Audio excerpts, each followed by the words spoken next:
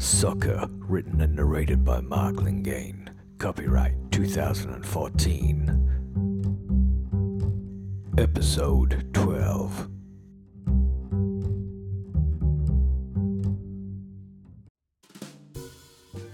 I jumped up and ran out the door. Spiky was vacuuming the carpet like nothing had happened. Where did you go?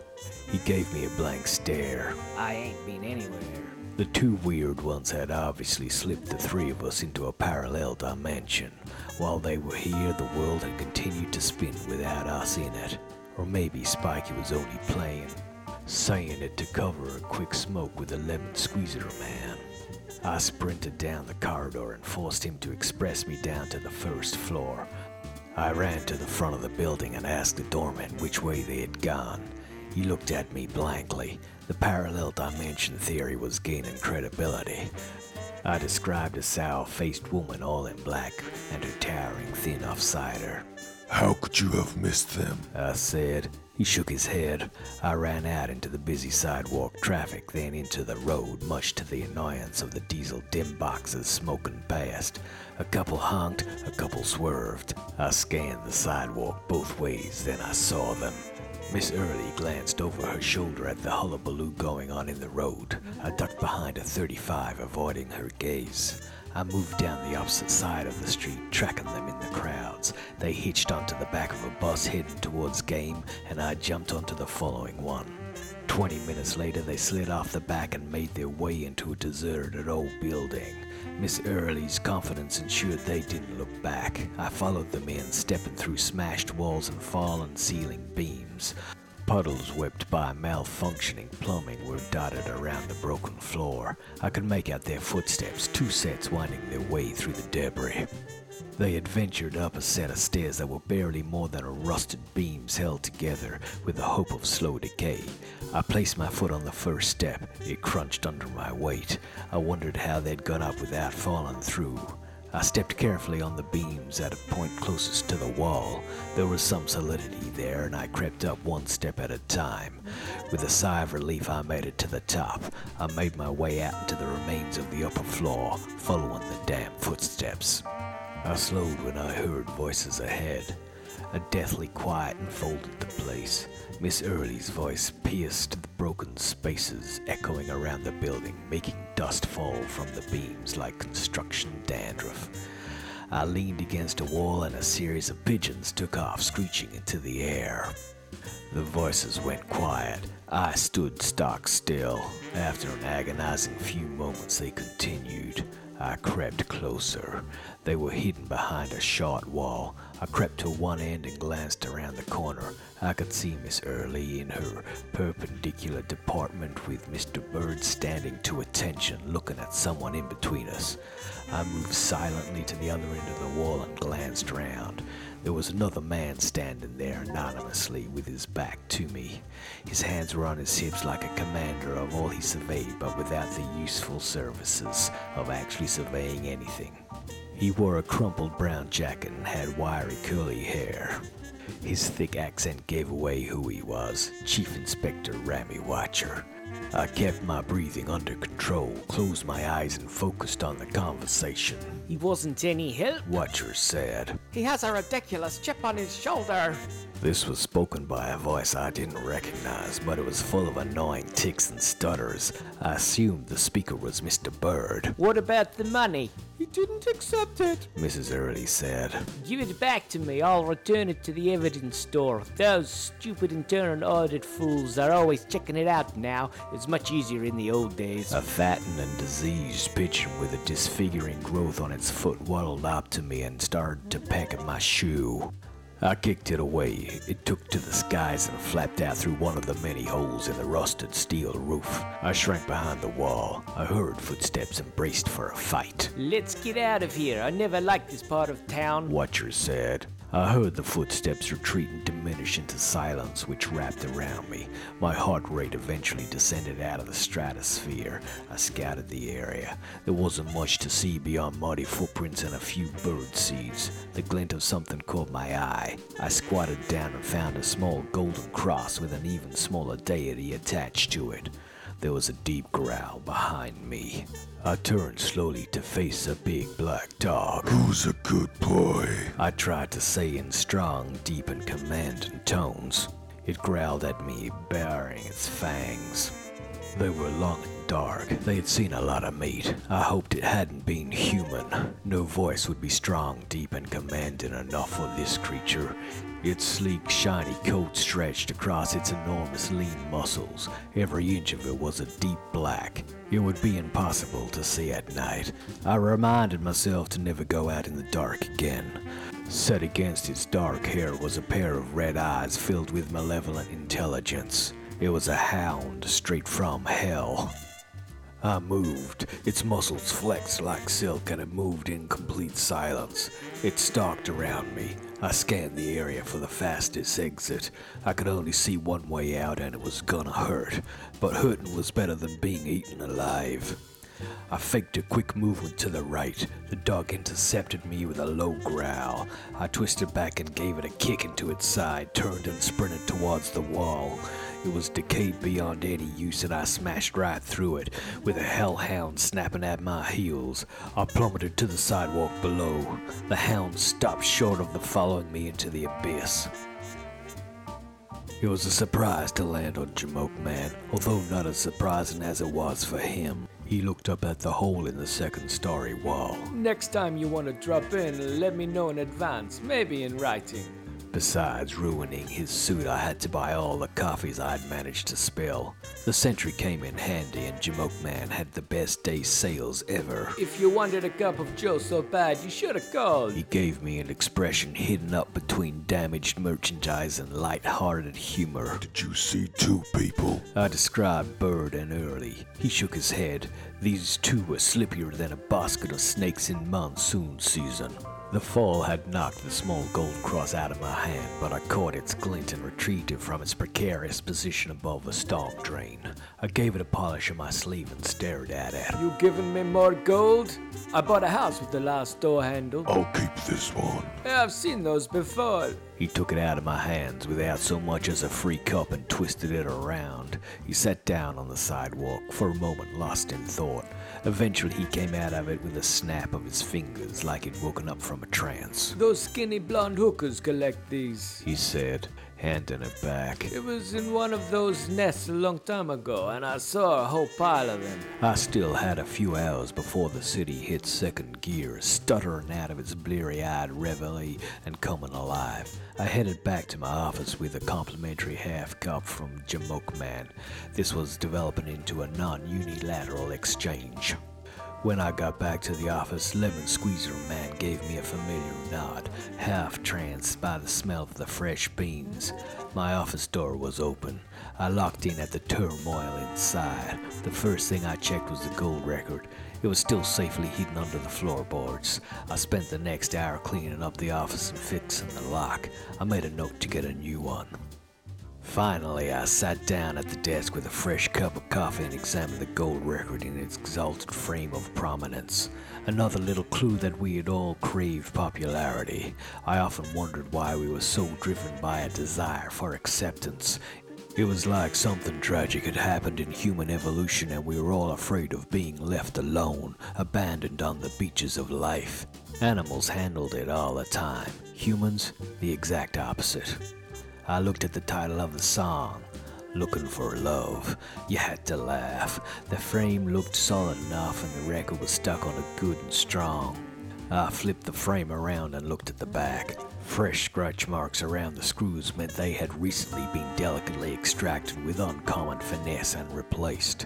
I searched through my desk drawer until I found a screwdriver. I gently took out the tiny golden screws, laying them neatly on the desk in a row. There was nothing inside except the record and some flecks of dirt and lumps of poorly applied paint. I held my breath and flipped the record over. The reverse side was blank, just a plain black vinyl record. There wasn't even any writing. I exhaled. I ran my hand over it, but there was nothing. I ran my hand over the inside of the frame. There was nothing. I sat looking at the collection of pieces in front of me, drumming my fingers on the desk. The record was lying flat in the desk. There was nothing under the label, no mysterious lumps except for the dust. I ran my hand over the dust to wipe it clean. The dust didn't move. I took a closer look at the front of the record. All the lumps of dried paint were the same size and shape. I took a closer look. They weren't lumps of paint, they were seeds. Seeds of truth, Jurgen had said. I spent an hour looking at those seeds, searching for a pattern or clue. The sun rose and slipped in through the window. I gave up. I threw the record on the desk and stared out the window. A couple of mouthfuls of Tepid Joe didn't help. A bird flew past the window, casting a shadow over the desk. I glanced back at the record, hoping for a moment or at least a seed of truth. The seeds were casting shallow shadows over the record's surface. Something odd caught my attention with some of the outer seeds. I twisted the record slowly. The shadows stretched and spun until some, in certain fashion, formed the shape of an elongated number. I picked up the record and looked along the flat edge. I tilted it slowly. I rotated the disc, and before my eyes the seeds lined up, making a number. A phone number.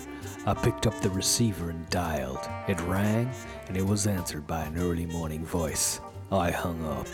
It was Angelina.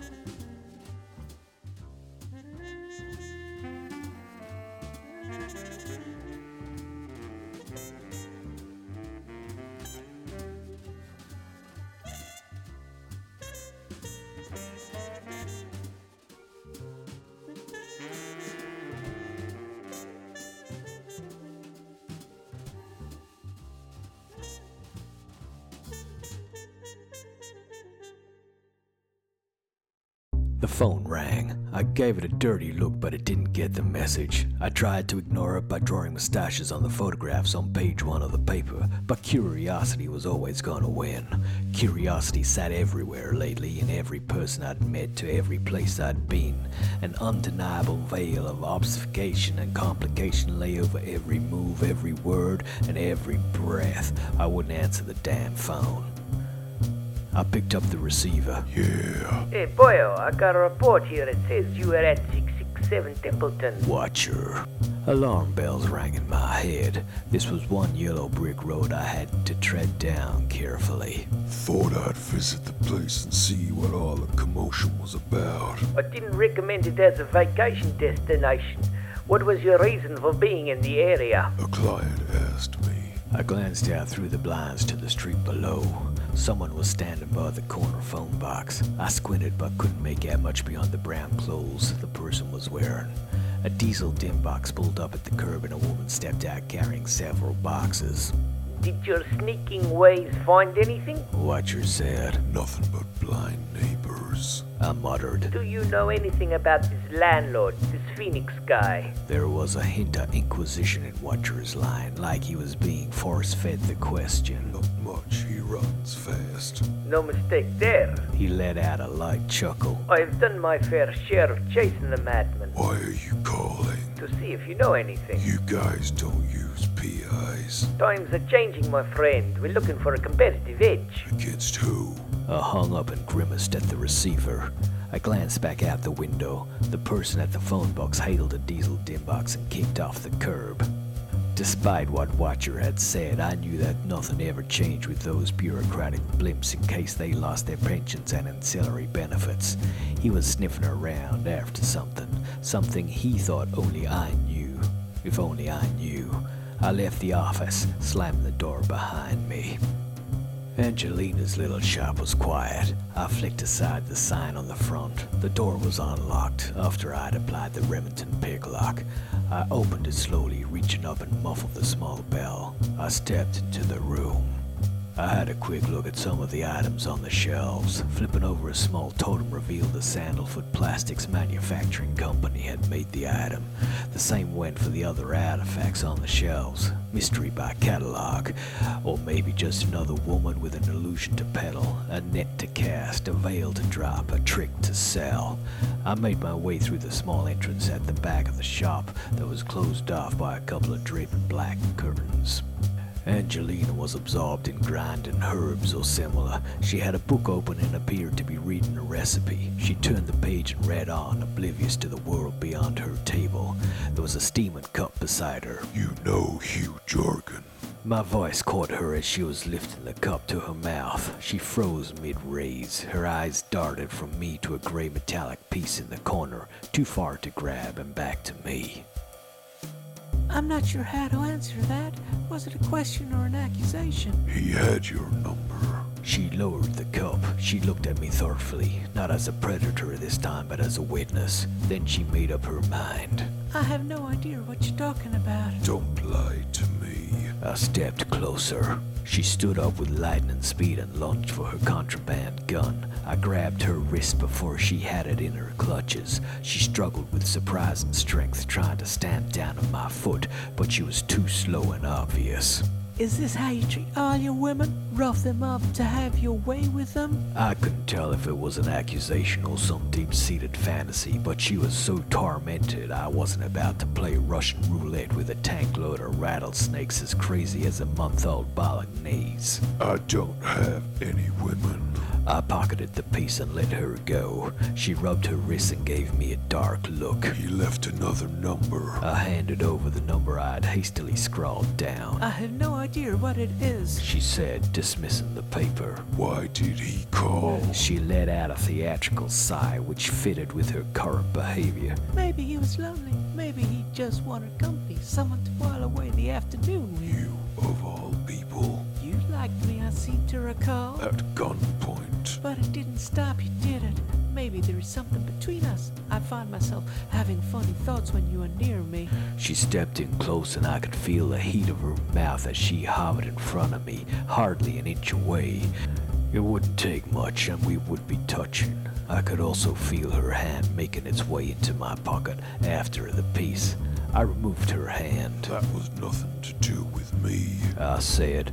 The slap left my ears ringing, but I'd had worse. Did that hurt? She whispered. I shrugged. If you want. She brought around her other hand and opened it in front of me. Some of the ground herbs lay in her palm. She pursed her lips into a bright red O and blew. I coughed. My head spun and the whole world exited stage right. I took a couple of staggering steps, lunging out for the wall for support and missing. I collapsed to the floor and darkness closed over me. I came to and felt rope bonds holding me in place, the thin binding cutting into my chest. I couldn't tell how long I'd been out because the room was in near darkness, with complete separation from the outside. There could be an apocalypse going on and no one would ever know in here. Cool and quiet. Would you like a drink? Came Angelina's voice. Yeah. It was probably still early in the morning, but when you're faced with the sheriff of Crazy Town, you generally ride along. Are you a straight man, or do you like to mix it? Straight. Of course, I bet you're as straight as they come. There's easier ways of dating. She sat down on my lap, straddling me like a Clydesdale. She held the drink in front of me, twisting and letting the minimal light bounce off the ice. Her fingers ran over my chest, tracing the outline of my muscles. She swept back her cloak, revealing bare legs. I could see that the rest of her was also bare. She leaned forward, revealing the whole Lady Godiva act, and whispered in my ear. I'm exhausted, so worn out, so very tired. It all has to end. Then she poured the drink over my chest. Nothing spoiled the mood faster than a wasted drink. I watched the liquid run off onto the floor and noticed the strange markings surrounding me. The familiar five-pointed star had been drawn around me in white. It smelled suspiciously like raw garlic, but in the dark you can never be sure, which is why restaurants have their lights so dim. Why did you do that? Sterilization. She hissed. Her face took on residency from a demented fairy. She raised a knife. I could only guess where she'd hidden it, and stabbed it into my chest. It was a shallow wound, but it still stung, especially when she twisted it. But I kept my nerve and stared straight back at her. She focused on the knife, extracting it and stepping away, balancing a few drops of blood on its tip. She ripped a dark sheet off a plinth to my left. It held a small bowl suspended over a tiny burner. She shook the drops of blood into the bowl and fired up the burner. The smell of paraffin drifted around the room. She stared intently at the bowl. After a minute, it exploded and sent a small green cloud into the air. The flickering flames cast an eerie light over her face, the green plume tinging her features with the color. A cackle would have fitted right in about now. She stood there looking slightly confused until the flames died down, then returned her focus to me. With an exaggerated air of theater, she lifted up a large cleaver from a lower shelf on the pedestal. Her face was dark and distant. The chopper was heavy in her hand and her arm flexed with the weight of it. At least it wasn't one of those red 18-inch blades, which meant she wasn't one of them. But that didn't mean she was right in the head. Her eyes sparkled in the light, reflecting of unknown intent, at least unknown to me. Possibly it was just desire or ambition. Her gait was slow and steady, marching to some inner beat. Each slow step revealed a bare leg, smooth, silken, and untouched except for once. Then the fabric claimed it back into seclusion. A ceremonial march led her around behind me. She took a deep breath. Letting out a guttural cry, she lifted the cleaver and brought it down.